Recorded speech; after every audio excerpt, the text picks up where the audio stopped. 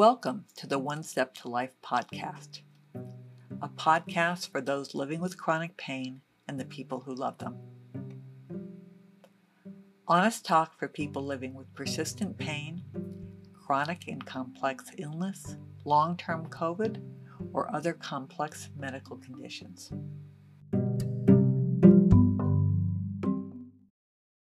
The Trigeminal Nerve by Andrew Burns. First published April 26, 2021. When we think of nerves going up to and down from the brain, everyone knows about the spinal column, but there are also 12 pairs of nerve bundles that exit the bottom of the skull directly that have nothing to do with the spinal column. These are called cranial nerves. Cranial nerves were involved with several different independent functions: smell, vision, taste, tongue movement, hearing, and several other jobs that are carried out by the cranial nerves. The focus of this brief summary is cranial nerve number 5, the trigeminal nerve. Each of the two trigeminal nerves, one for the left side of the head, one for the right, has 3 distinct branches: tri, 3, geminal, twins, like Gemini, the twins. Each of these 3 branches on both sides of the head are involved with both touch position information and, more importantly, heat pain information. All 3 branches of the trigeminal nerve send information to the brain.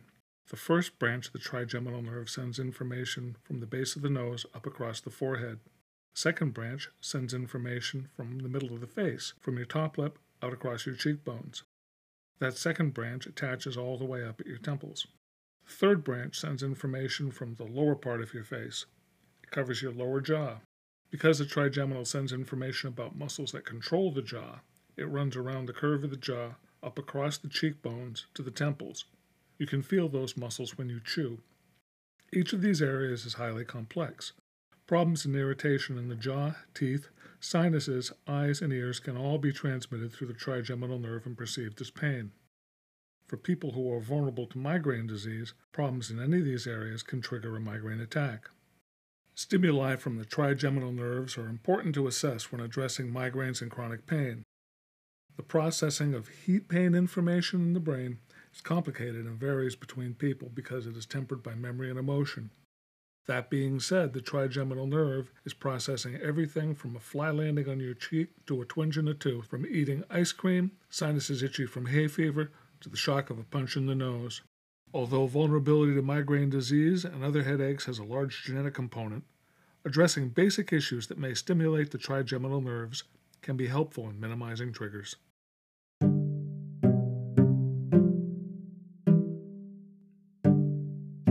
Thanks for listening. If you like what you hear, I would urge you to subscribe to this podcast. I'd also suggest that you check out our website.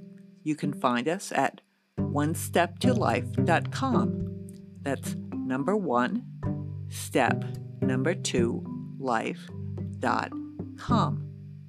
The One Step to Life app can be found on the Apple App Store and also on Google Play. Thanks. Bye.